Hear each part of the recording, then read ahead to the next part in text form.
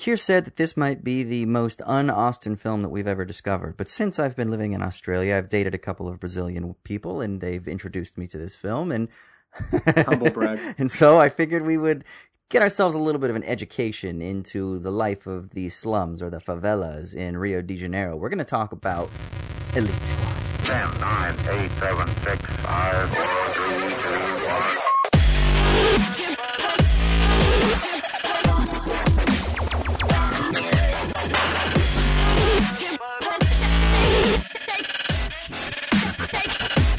Hey, welcome to I Dig This Movie. I'm Keir Seward, an independent filmmaker and photographer, as well as a guy who wonders who would win in a battle between the hard-ass drill sergeants. Wagner Moura in Elite Squad or Vigo in G.I. Jane. And I'm Austin Hayden Smith, philosopher, actor, writer, producer, etc., etc., etc. Dude, what about fucking Full Metal Jacket, bruh? Nah, I mean, he's kind of an older dude. I think he's got two young bucks. I think we're good. I think it's going to be between Moura and Vigo. What? I mean, definitely he yells better than the other two of them do. But you know, I don't know. I feel like physically they take. What about him the down. dude from Starship Troopers that breaks that fucker's arm? What, Clancy Brown? Fuck's sake, Austin, you always do this. You can't just look at the fucking question. You gotta question the question. Fuck you. I'm a philosopher. I question questions, man. That's what I do. They grew up together in the world's most dangerous city, watching the criminals rule the street and the corrupt run the law. But when the city claimed the ones they loved, their only choice was to join the fight.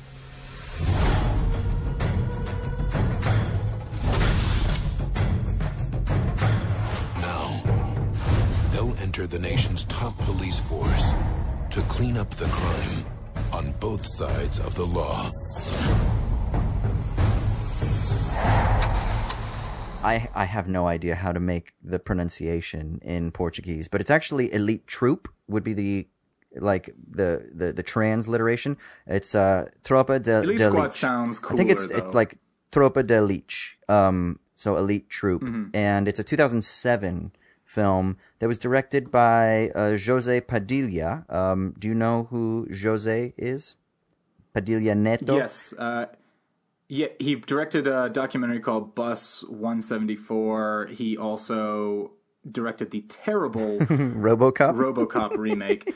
And he was also the director of the first season of Narcos. Yeah, that's right. So I would he's argue a producer. he is a bad director.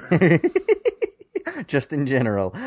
So I think you're showing your cards, I think, for what you feel about this movie already.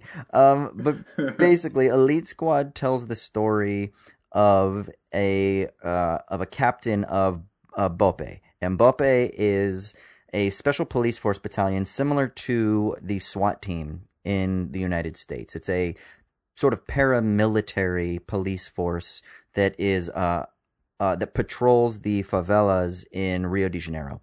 So there are multiple different wings of the police force in Brazil, and then there's like state police force, there's BOPE, and then there's like the local police. There may be others, but I'm basically telling you this from what I've learned from Brazilian friends that have kind of told me about this film and told me about life in Brazil. And BOPE are different because one of the things you find with the regular police forces is that the levels of corruption are extremely high, that they are taking money from drug dealers and corrupt politicians and things like that, whereas this film basically talks about this elite squad, BOPE, as being immune from that, as being the people who are still committed to the principles of the rule of law.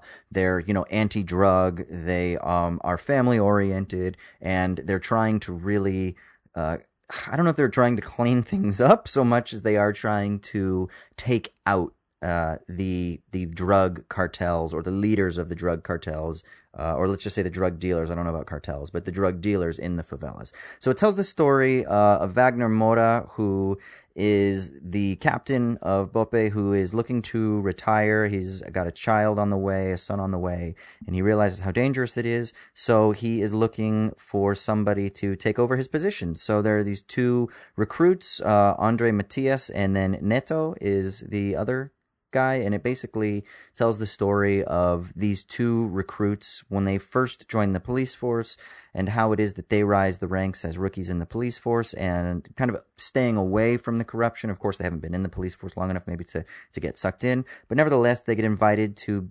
the training camp to be a part of BOPE, to see if Wagner Moura's character, his name's Nascimento, if he wants to have them replace him. And he basically ends up choosing one of the two, Andre Matias, who ends up kind of becoming a good recruit. And we kind of see him going from his early sort of more idealistic time when he wanted to be a lawyer to when he sort of becomes this badass.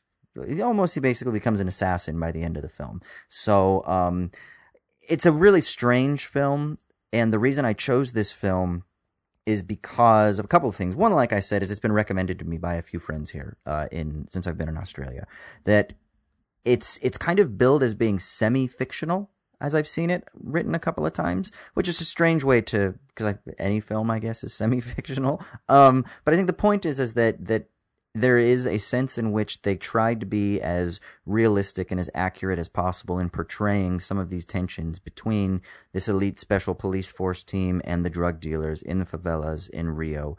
Obviously, it's a dramatized version of that, but nevertheless, from what I've been told from people who live and are from Brazil, who are only here for a short amount of time, that they say that this is a pretty accurate depiction on things. And this film has been largely credited with actually creating a lot of awareness around some of these problems in the favelas. So that's why I kind of wanted to talk about this film. And I think it's kind of fucking interesting. Way too much voiceover, perhaps, but interesting. What do you think, bro? So I think the thing I would say is that while I agree with you, I thought the film was interesting, and it certainly made me think about certain things. I'm not sure I think the movie is very good. I think... So, I mean, my immediate question is to you, Austin, is I'm kind of interested in this. Yep. So, in a morally bankrupt world filled with drug dealers, corrupt cops, know-it-all fucking libtard college students, and quasi-military fascist police operations, who am I supposed to root for in all of this? Like, what am I what's engaging me about this? Because the film feels, it seems to have the structure and style of a more traditional police drama. It feels like it's more trying to be something kind of straightforward and mainstream. It doesn't feel like it's like, say, something that's trying to be more kind of like just a realist depiction of life on the streets. Kind of, it feels more like it wants me to like these characters. And yet I find all of them kind of suck. And like I said to you on WhatsApp, it feels like the entire film's thesis is everyone in the world sucks, and if you don't suck, you'll get screwed over by people who do suck, so you might as well suck as well. Yeah, exactly. See, to me, the most engaging and interesting narrative within the whole thing is Matthias, who I think there's a really interesting potential idea in this whole point of like him being torn between being a lawyer and being a cop, these two kind of different elements of the law, and how is law best served. But I'm not really sure it's a theme the film really does much with in the end, besides name-checking it in the voiceover, which is mostly the way it deals with most of its themes, is it explicitly states them in the voiceover. Yeah, so it really subtly does, if you pay attention to what they're studying in their class. They're reading Michel Foucault's Discipline and Punish, and then they have to write a report on that. And he's working with these other students who are a part of this NGO that are trying to help these kids in the favelas. And there's this one discussion in the classroom where they talk about, power and corruption of power in the police force. And I think if you're more familiar with who Foucault was in that book in particular, Discipline and Punish, then it adds those layers. So it does do some of it, but it's not. It's weird because for everything else is spelled out. I mean, to me again, that's a little bit like saying it mentions it in the voiceover, so therefore it explored it. I don't think having them read a book. I mean, I think you have to do that more explicitly through the text. You have to actually develop that as a concept rather than just name check it as a concept. Right. And I don't think the film really delves into a lot of these, especially when you consider that ultimately most of the characterization is really, really just sort of straightforward. I mean, most of the college students are kind of dickhead liberals who then get their comeuppance when they're actually sort of when they're actually confronted with the drug dealers. The drug dealers are all kind of your normal kind of like just evil dudes, and then the elite squad turns out to just be a bunch of like fucking jarheads. I mean, basically. Dickheads? And I mean the whole thing with Wagner Moura where he's like. He's a hard man, but he's got a wife and kids at home to humanize him. I can't remember what it was. I think it was a college humor video that was all about like them doing like studies where like we found that people were more likely to engage with this rock if we put lots of little rocks next to it. Basically making fun of the fact it's like, oh, he's human because he's got a wife and kids at home. Right. And and again, like I'm fine with a lot of these things. It's not like I'm saying it's not.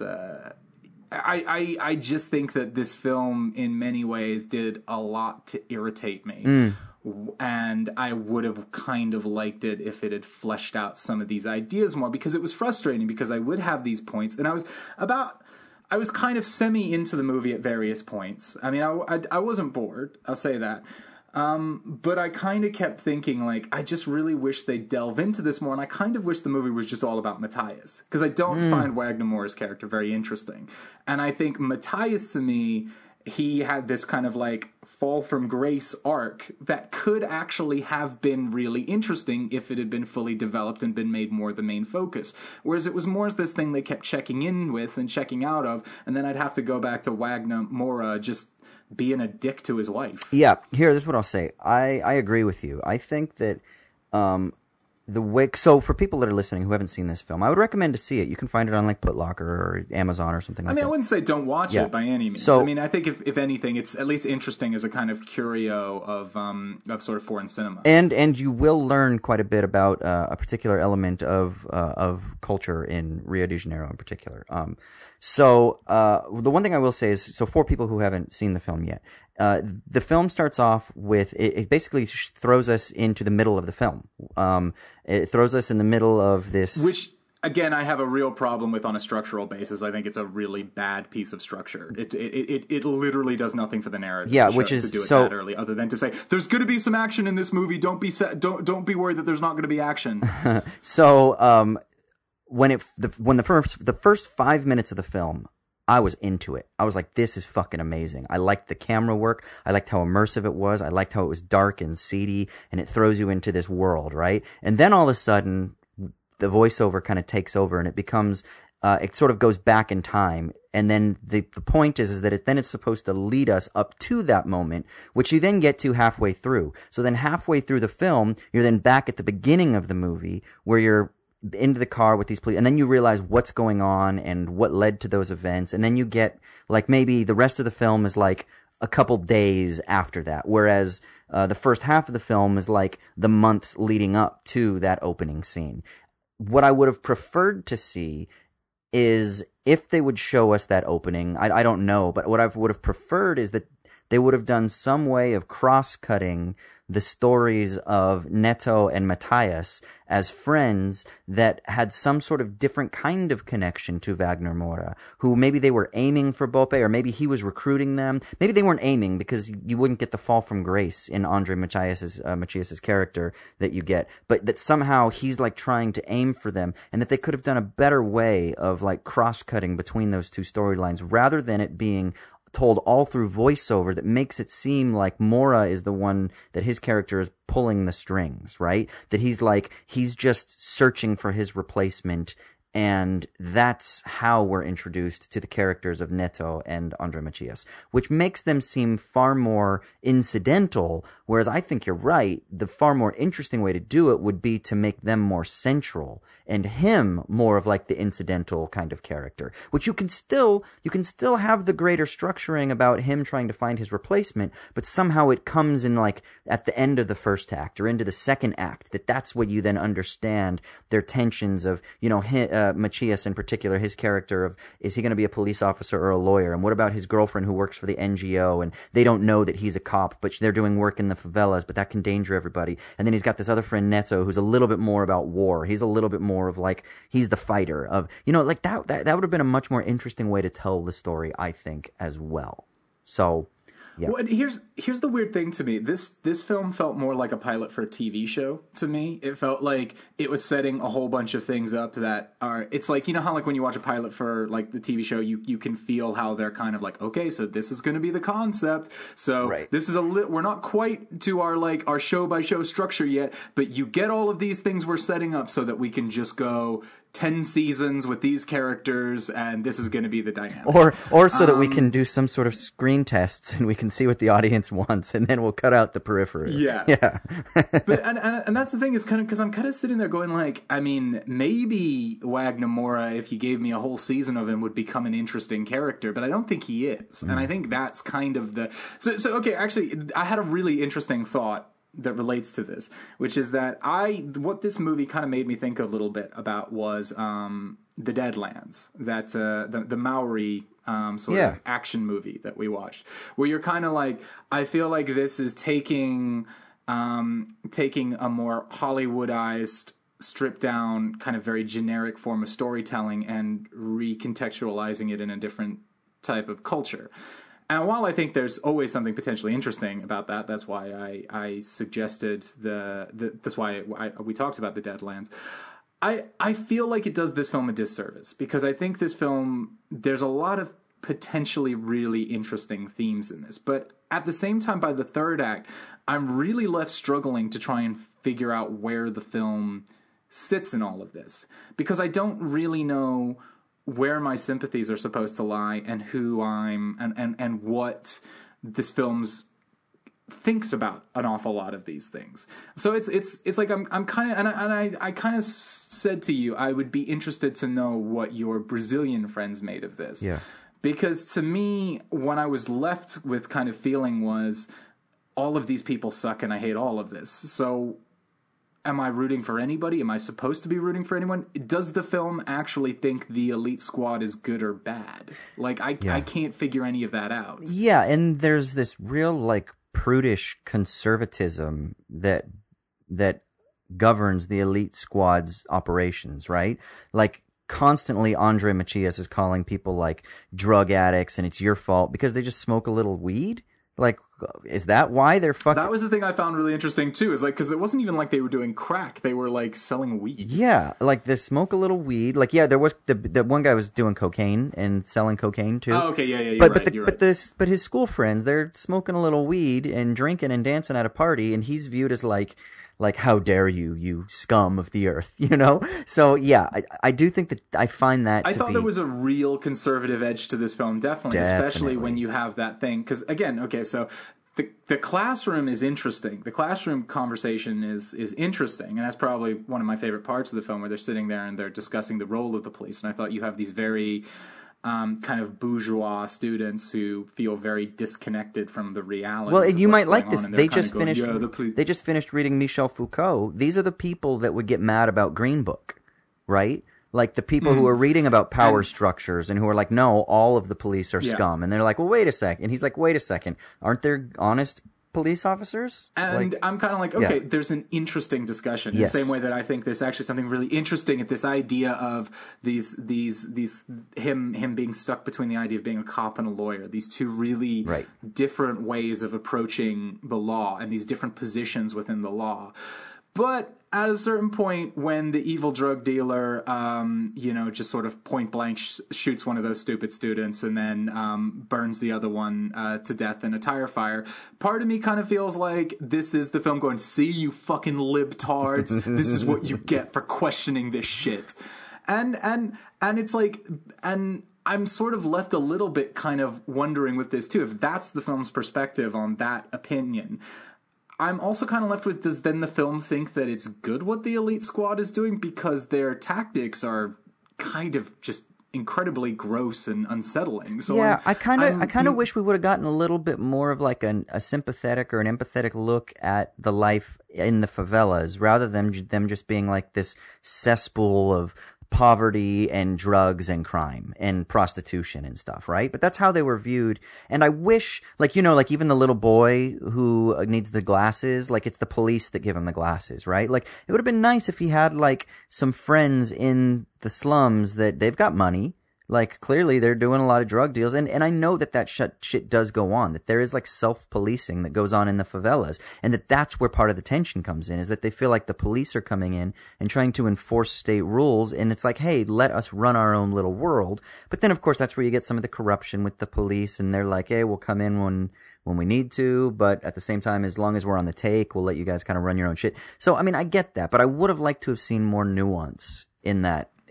Well, I think that's the interesting thing, is that classroom scene had potential to really dive into a real kind of interesting idea in this the point about how you work as how you work in terms of the police and how you police society. I mean, obviously the idea being that the students are almost trying to claim that we don't need any kind of police force, that the world will simply police itself, you know. And I think, you know, the counterpoint on that is, of course, interesting, is the idea that you know, he's coming from the perspective of, I believe in the law, I believe in that law needs to be enforced. And I think that, like I said, I think there's a potentially interesting conversation to be had in that. But the problem is I actually feel that ultimately that scene ends up being a setup for a punchline later on, rather than actually being an interesting dissection of that. And that's kind of where the movie then goes downhill for me, is that I realize at a certain point that that's not the conversation that the film's trying to have, and that ultimately these drug dealers are essentially no more complex than, say, the guys in... you know, the bad guys in, say, a Taken movie, you know, the Albanian gangsters in Taken, you know, and so I'm kind of left with, okay, so this is ultimately just kind of a dumb action movie, and I'm not sure the action's that great. I think it's fine. It's all kind of on that level. It's kind of passable. So one of the things that might have bearing on this discussion is that there is a really rich, let's say, tradition of machismo in Brazil. They call it like machismo, or I don't know what it is in Portuguese, but when they try to, when a lot of my Brazilian friends say it in English, they say machismo, but it's machismo is what they're saying, right? And this is one of the things that really has centered around the election of, you know, the new president, Bolsonaro. But who's kind of like the Brazilian Trump. Yeah, I mean, that's what they've said, right? Just because he kind of is used a lot of, like, he's pretended that he wasn't like one of the corrupt swamp politicians or something like that, even though the dude's been in politics. Well, he's a populist. He's appealing to a certain form of conservative exactly. Ideology. Yeah. So, I mean, you know, there are some comparisons, I guess. But I think that the film really does portray the elite squad as this, like, they're almost like a cross between an American SWAT team and like Navy SEALs, right? Like their training is definitely not like normal police training. It is much more military. It's like a paramilitary organization. Yeah, no. And I think that's the interesting question within this too, is that by sort of, you know, really sliding into this this kind of idea of machismo through that. What is the film actually saying about this idea of having a quasi-military police organization that sort of feels it's above reproach in terms of following the law? And I think actually that's the thing that I would say, is that actually the film probably unsettles me in that way. And I don't, and that's the thing that's weird. If a film unsettles you and you don't really know if the film's trying to unsettle you, and that's the thing, I think that's the thing that unsettles, that's the thing that does unsettle me. It's the fact that I feel like the film wants me to be excited about the idea that the elite squad is out there getting this shit done. And I don't. I'm kind of horrified by the whole. I mean, it's not like, obviously I'm also horrified by the actions of the drug dealers in it, but that's why I'm kind of left at the end going like, what is this movie? Well, I'll be honest. I would love to have one of my Brazilian friends comment on this, because I think that this is my inclination. So, I am constantly reminded by Brazilian friends, and I've had like a couple of dozen, I would say, like people that I hang out with that are from different parts of Brazil, pretty consistently since I've been here in Sydney. And I've been constantly reminded that they are just used to corruption, that it is like written into their constitution politically. It is part of their daily life. So for them, they don't trust any institutions. Like, it doesn't matter if you kind of come in and you claim to clean everything up. I mean, this is part of the reason why Bolsonaro won, is because he comes in as being like a supposed outsider, someone who is claiming to be different, someone who is not a part of this corruption. And people are like, you know what? Even if we fucking hate this guy, it's got to be better than what we are constantly bombarded with, which is corruption in the streets, corruption in Congress, corruption in the presidency, corruption in business, corruption in the education system. It's just corruption everywhere. So I think that there's a cynicism that is part of Brazilian culture that jars with the American filmic expectations, where we expect some sort of redemption, where like our assassins are like Punisher or the Equalizer, who they have like a code that is a moral code that we may not always be like, yeah, I would do that, but we're like, you know what? At least they're operating according to the rules of justice. Whereas Andre is the only one, Andre Macias is the only one who has a sense of justice. And then even that, in the final shot, is taken away and it's corrupted. And I think that it's that cynicism, because there's corruption everywhere, that really does make it unsettling for someone like me to watch this film, and for someone like you. Now, I don't know if it was their intention or not, but I come away with the film, I think, with a very similar sense as you, where I come away with the film that like, okay, so even if you're good, you're going to be corrupted, because that's the only way you can survive. So this guy, even he has to become a monster at the end. Like, he probably should have just become a lawyer, because then he would have just at least maybe had some sort of principles that he lived by, but now he gets corrupted and he becomes a monster. Maybe not corrupted in the sense that he's taking money, but corrupted in the sense that he just becomes a killer. And that's kind of all he can become. The problem is that it's all done in this way where, like you say, it's like the Expendables, where you're kind of like, these guys are awesome, or at least it makes you, it's filmed that way, that like, it makes you think that you're supposed to feel that way, but you kind of don't, because you're like, but there's no redeeming qualities that these guys have. Well, and I'm kind of left with this really strange feeling at the end, that I'm kind of like, if I'm unsettled, I'm not sure that was the filmmaker's intention, or even if I don't actually even think that the filmmakers are necessarily competent enough to really have a perspective or an intention in it. Like it's interesting, because the more I've seen of his work, the more I am deeply underwhelmed by Jose Padilla as a filmmaker, because I thought Narcos was very mediocre. I thought, and again, I think has a similar problem. I don't really think it has much ability to delve into much of what's, or really have much perspective on it. I think it's just simply like, so I guess these are some things that happened. And Mina, I guess it's not fair to judge someone by the RoboCop remake, but I mean, it would definitely be like the problems of that film are deeply baked in, and it looks like shit. So, I mean, I can't say I have any. I imagine it ever really looked like it was a competent project. Well, and it's so hard to remake a film like RoboCop, because Verhoeven is just such an interesting filmmaker, because he just weaves in layers. So how are you going to fucking reproduce that, you know? I mean, RoboCop is one of those films that you just shouldn't remake. Yeah. Really. Unless you can come up with some incredibly different take, at which point it's not even RoboCop anymore, and you might as well call it something else. RoboCop. Exactly. It's just some new fucking cyborg cop film or something. Yeah. But, I mean, I suppose, like, the funny thing I thought is that when I watched the trailer and looked at the reviews for Elite Squad 2, I was kind of like, because then I think it gets into politics, it has a broader scope, it's a bigger thing. I was kind of like, I had this reflexive moment where I was like, oh, did Austin actually want me to watch Elite Squad 2? Is this, that's why I kind of was like, cheekily going like, so did you watch the sequel? Yeah. Just to check that I hadn't actually watched the wrong movie. Because I was just I was surprised by the fact that I thought what you would gravitate towards in a film. and what you would be interested in the film, I really didn't think this film was servicing very well. And I actually thought, weirdly, almost comes down on the side of being much more in favor of a kind of fascist police state than potentially I would have expected.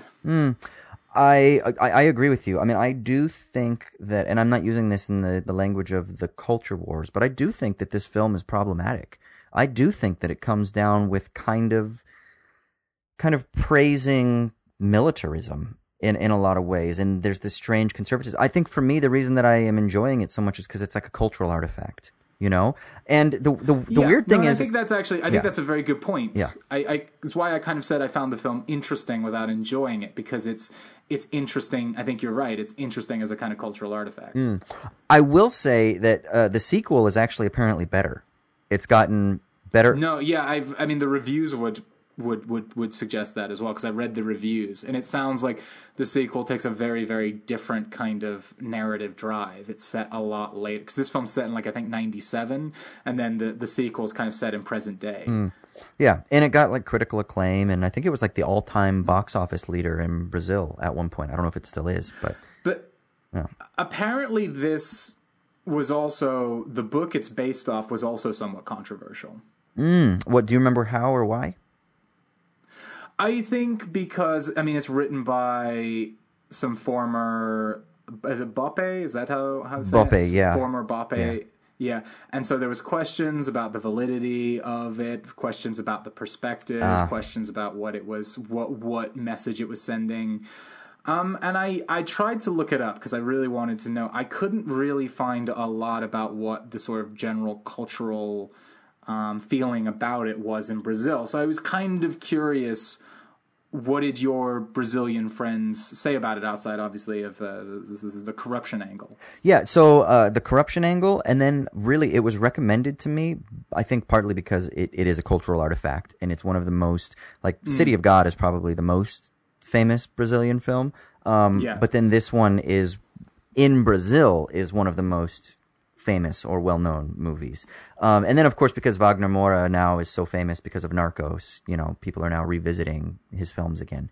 Which is hilarious, because apparently Colombians fucking hate him in Narcos because he's a Brazilian guy apparently doing a really bad Colombian accent. I didn't even know that he was Brazilian when I first saw it, because I was like, oh, he clearly speaks Spanish, not Portuguese, you know, and I couldn't tell his accent. But I do have some Colombian friends here, so I'll have to ask them. But anyway, it's the corruption angle, which I think is one element, but I think more than anything, it's just that I have been told this by multiple ones now, like not even together, but just when I say, oh, hey, I'm watching Elite Squad for this podcast, and then I'm gauging their response. And it's the same response. It's like, this film is a relatively accurate depiction, and it was really kind of influential in raising a lot of our kind of larger social awareness, about things that are going on in the favelas and about life in the slums. Not that I think people didn't know to some degree, but again, this idea of corruption, how the police are embedded. And I don't think it's too much of a stretch to say that a lot of the dissatisfaction that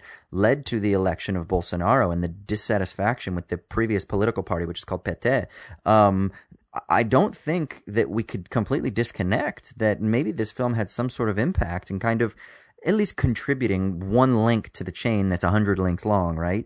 That kind of added to this suspicion about the state and the sort of like national institutional bodies that kind of govern or police or manage life. So that's kind of where my fascination came from when I first was like, oh, I want to watch this film. And that's kind of the constant response that I get from my Brazilian friends when they talk about this movie. I think it's just that weird thing, because I think to a certain extent I'm not against corruption narratives. I'm not against, I'm quite happy to have a film where ultimately the end result is that the idealist his idealism is destroyed and he becomes part of the cog within the horrible machine. You know, I'm fine with that. I mean, even like I was thinking about, say, something like Seven, where at the end, spoiler, Brad Pitt's who is the kind of idealist out of the two of him and Morgan Freeman. His wife is killed by the serial killer, and he ends up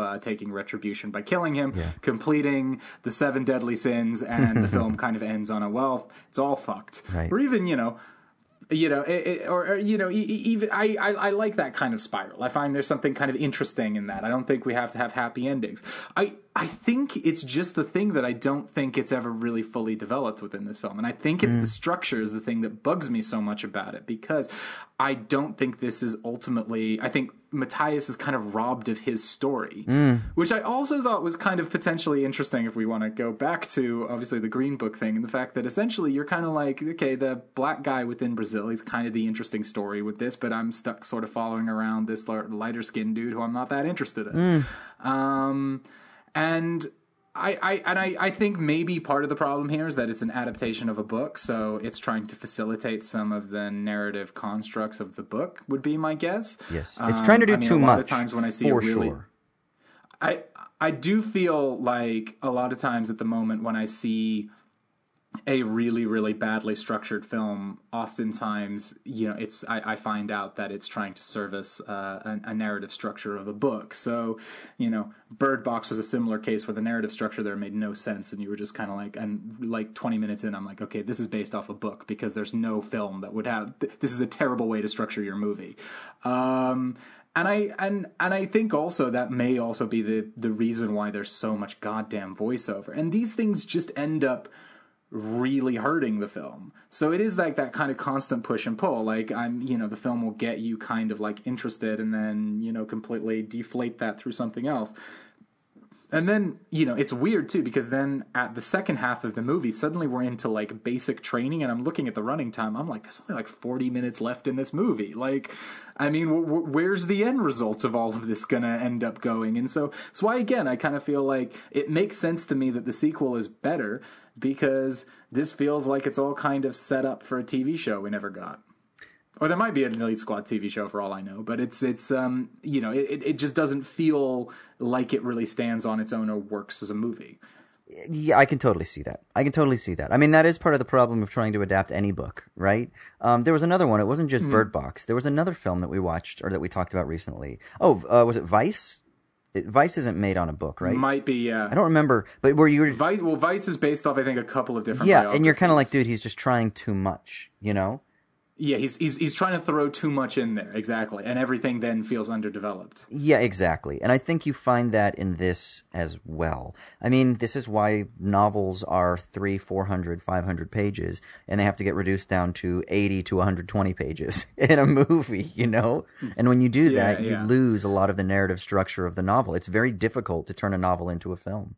Well, and I think also there's something to be said too about the idea that if you're a film industry that's not necessarily some kind of like giant burgeoning juggernaut, then you're left in this kind of weird limbo where are you trying to appease the art market, or are you trying to appease the populist market? Are you trying to play purely to your own domestic audience, or are you looking at international audiences? So it's interesting. Because to a certain extent, part of me also kind of thinks like, okay, so even if I didn't get it, if people in Brazil liked it, then what the fuck does it matter if I liked it or not?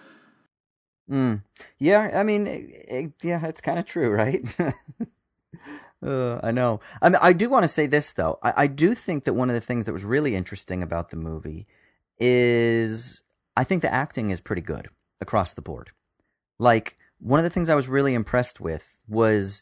that, I mean, because this isn't like some big budget movie. These, Wagner Moura wasn't... It's definitely not a big budget movie, dude, because I can tell you something really funny. Yeah. There are literally some sound cues and sound drops in this that you can get off free websites that I have used myself. Really? Like, do you remember which ones? I thought was kind of hilarious.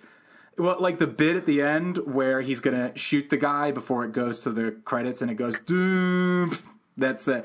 I have heard that before because I have seen it in numerous terrible low budget shorts.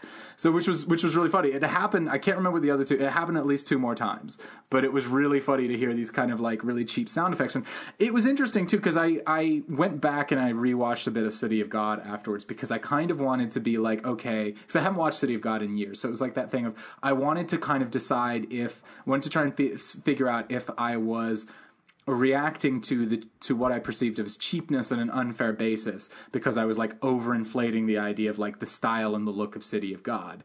And it's it's no doubt this film looks a lot cheaper and a lot more poorly directed than City of God does. That has a much sort of cleaner, much kind of more stylized look to it. Whereas this really does kind of feel.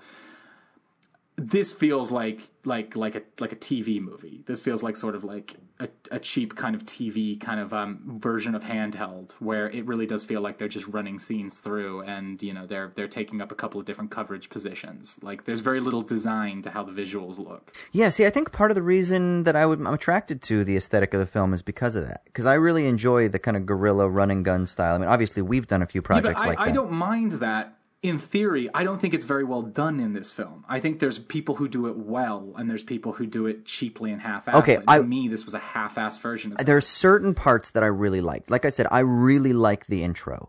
Like, the intro for me, I was immediately in it. Like, I was watching it with my friend Marcella, and I was already like, oh, I'm going to like this movie. And she was like, you think? I was like, yeah, 100%. I was like, I'm going to like this movie. Because I could just, there was an energy and an intensity and an immersion about it that I was kind of like, okay, I'm going to be into this. And then it slows down a little bit. And then there are moments where I get brought back in again. And then it kind of slows down a bit. And then there are moments where I get brought in. It was very inconsistent for me, but I think I like at least what they were trying to do, you know? And you can totally see why the sequel would then be better. Maybe this wasn't a pilot for a film or for a TV series, but you could definitely see why this is like a setup for a franchise and why the second one or a third one would then be better.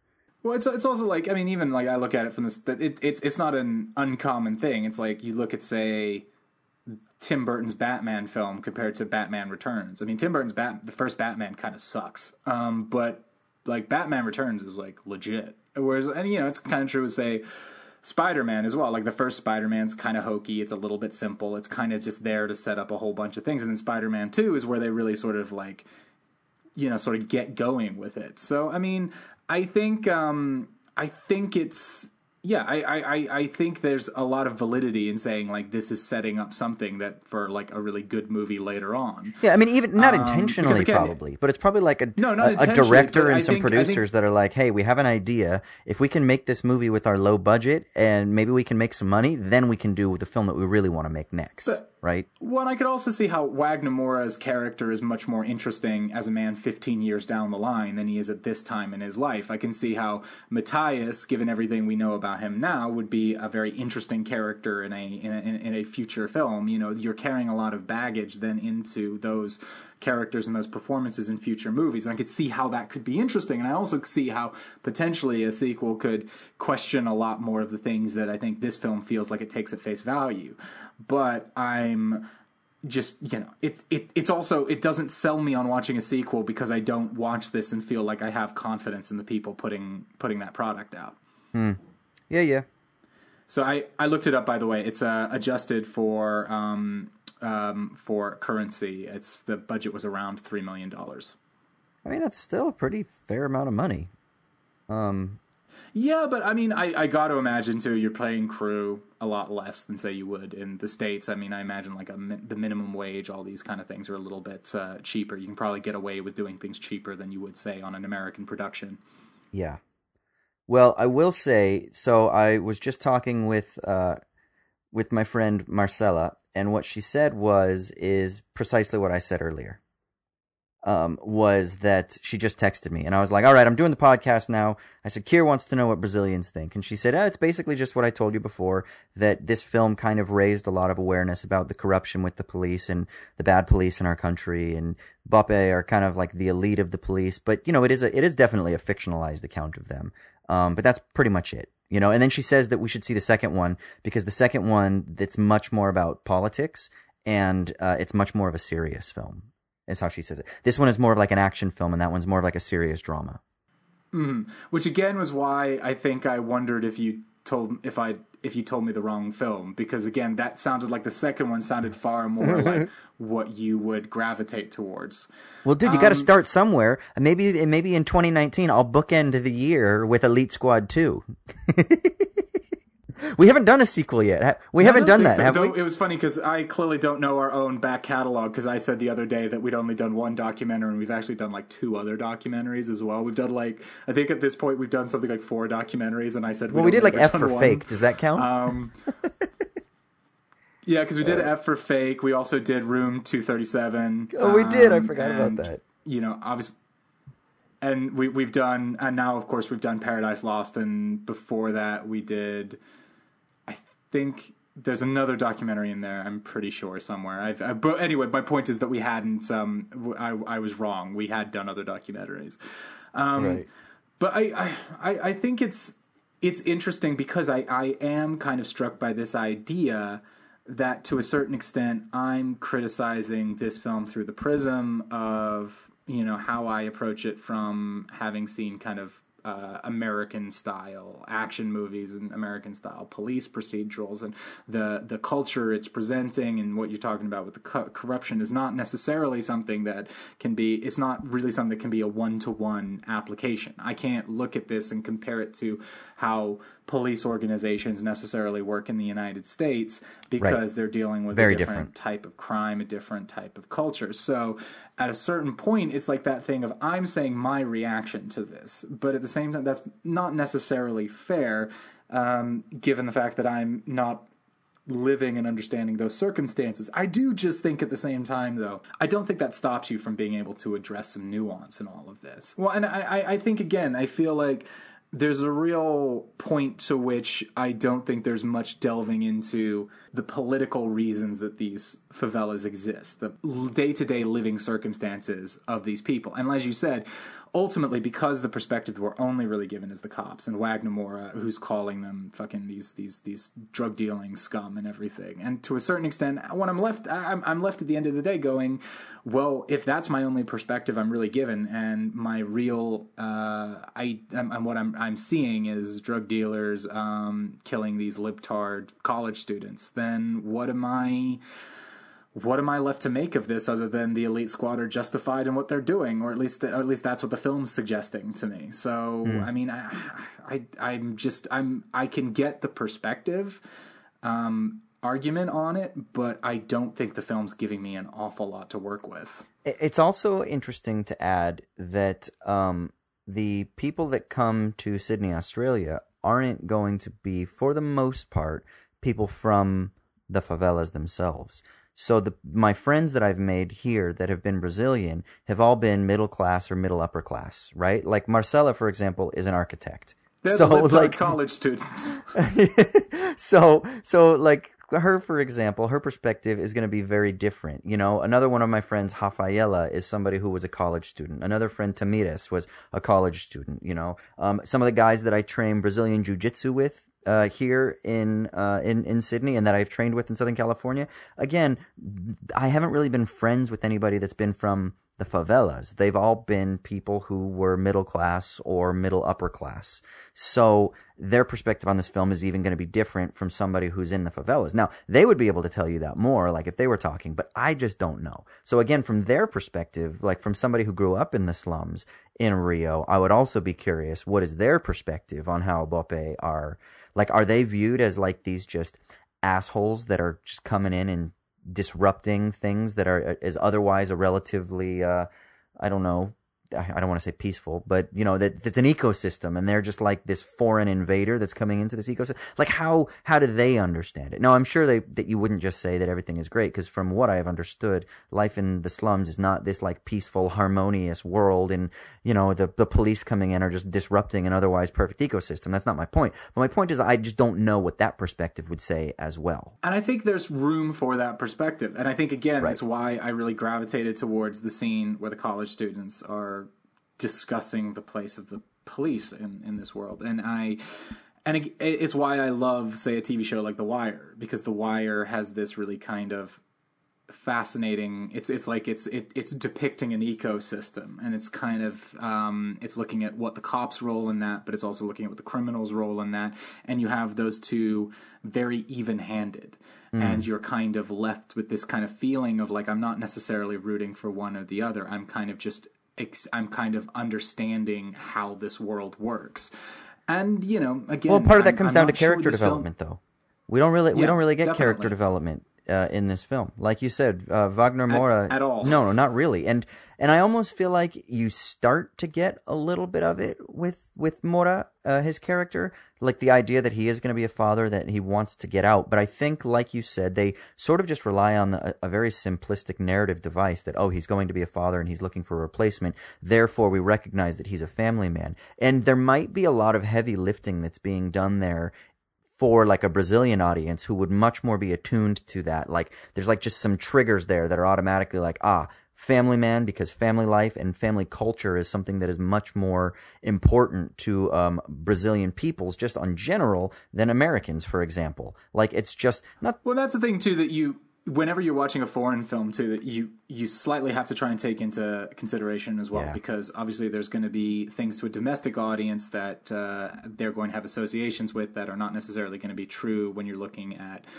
when you're looking at it from as a foreigner. And one of the things that I remember really being very interesting when I was talking to when I was in Spanish class is my Spanish teacher kind of saying, like, you know, they don't really do cop shows in Mexico because people just aren't like, people aren't interested. They just don't care. They're not like that, you know. It's and how, like, as cultures we often gravitate towards certain kind of narratives, certain kind of interests. So it's like we watch, say, something like a telenovela, and it seems absurd to us, right. You know, but it's kind of it's a kind of form of storytelling which is much more engaging culturally on that basis. So, I mean, I think you're right. I think potentially some of these ways that they're portraying Wagner Moura and to make him a more sympathetic character seem very old hat to us. I mean, I was kind of waiting for the point where he, you know, poured himself a glass of scotch and sat down in a chair and lit a cigarette and sort of stared out the window into the night and totally and thought, what,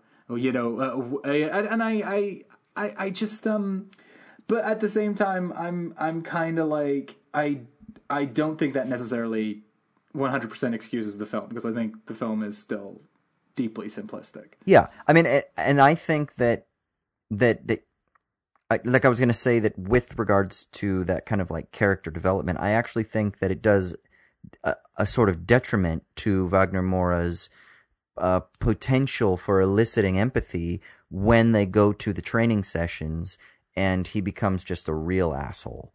And I get it. He's got this moral mission that, like, he hates corruption and he hates weakness. And so the one guy he weeds out because he's weak, because he has no heart, because he's ultimately corrupt. And so the idea is that unless you're pure of heart, unless you have like this truth about you in your essence, you will not be able to endure this, and you cannot be a member of this elite squad, because if you have any sign of corruption, it is a part of you, and therefore it will surface itself in physical weakness as well. And that's why you can't last through these difficult trials or something like that, which again is another sort of conservative thing that's going on there. But again, it just makes Wagner Moura seem more like this, like, I don't know, moralistic preacher, pious asshole, you know?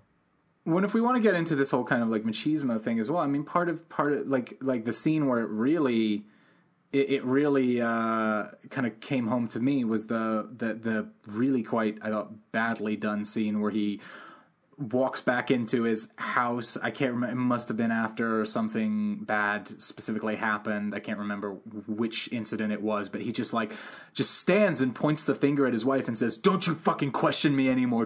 You're gonna fucking do what I tell you to, so shut the fuck up." And I'm just kind of like, right.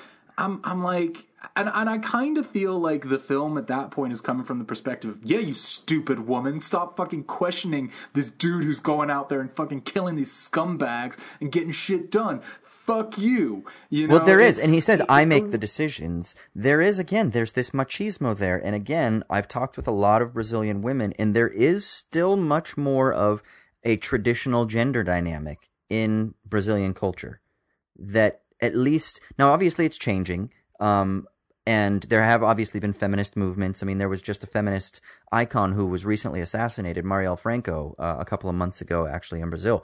But she was a political activist and whatnot as well. But there is still, maybe to a larger degree than Western American, Anglo-American audiences are comfortable with, there is more of like this traditional gender role that does exist.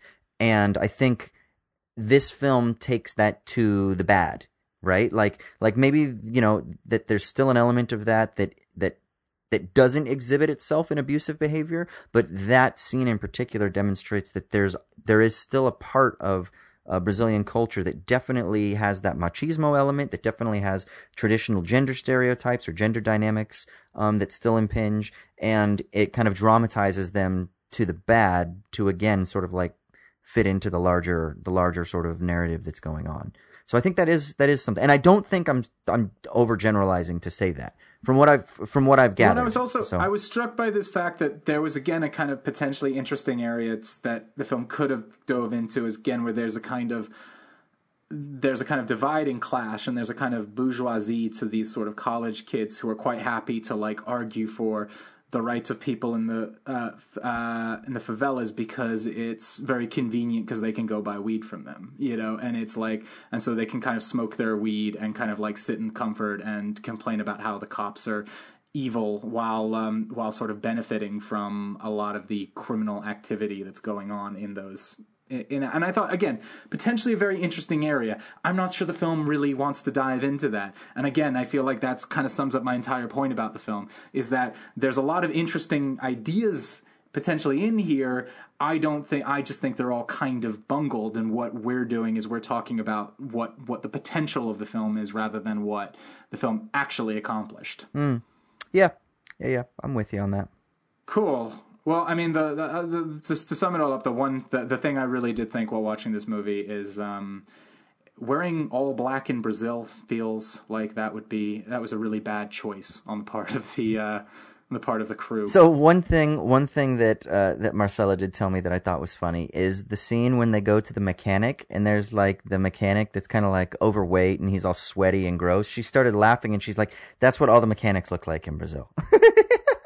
She's like, they're just like big and a little bit like with the big belly, but they're just super sweaty because it's so hot and humid there all the time. And they've got their shirts off because it's fucking boiling, and they're working around engines and shit. Right. As well. She's like, that's exactly what mechanics look like. Well, I mean, and also like the other thing I was a little bit disappointed too is that I think the racial politics of Brazil is really fascinating. Because I mean, like Brazil was one of like the last countries in the world to get rid of slavery. Like they got rid of slavery like super late. And they're also like there was this real within South America, there was this real kind of defined idea of hierarchy within sort of race, within basically whether you were like of kind of like Portuguese origin, if you were kind of a mix, if you were part of like the native population, if you were, but there was a lot of kind of mixing. So there was a lot of kind of like quantifying people through skin color and through sort of lightness and stuff like that. And I thought all of that was I found all of that kind of really fascinating when I read about it. And I don't think this film like really actually delves into race very much either. Yeah, I wondered if it would, because Andre Macias is black, right? And I believe he's the only of the principal characters, that is black, right? And I was wondering if they would get into that. So like I had another friend here, Alini, who she is very light-skinned. And because her family's like of Italian descent. So like she's like she's white. I mean like whiter than I am. Like if you saw her face in a lineup, you would not probably think, "Oh, Brazilian," because we think of probably more brown skin, like Latin looking, like Latinx looking, right? Yeah. But I was wondering too if that would factor into the larger social dynamics, and it didn't. And I wonder if it does in the second one, you know? But again, maybe that's not what this film is about, and maybe there are just other Brazilian films. I'm sure there are many that deal with that. And if you're listening and you have recommendations for films that would deal with that, like that kind of element, the racial politics or like the ethnic politics in Brazil, fucking let us know, because I would be fascinated to look into that. And I think what I'm definitely saying is I think while this film, I think this film is kind of a bad movie. I don't think it's not an uninteresting movie. Yeah, see, I would say that I think that it is a fun movie, and I think it's really interesting. I didn't find it fun because I found an awful lot of these quote-unquote problematic things very uncomfortable. Interesting. Maybe I was just so sold because I'm trying to learn more about Brazilian culture. So for me, I was just like, you know, so like maybe I was able to like find any of those insufficiencies as just Like, nah, I'm just going to write that down as a note to think about later and try and God, Google. Austin, what the fuck is going on when I'm the woker one on the podcast? I know, man. What is it?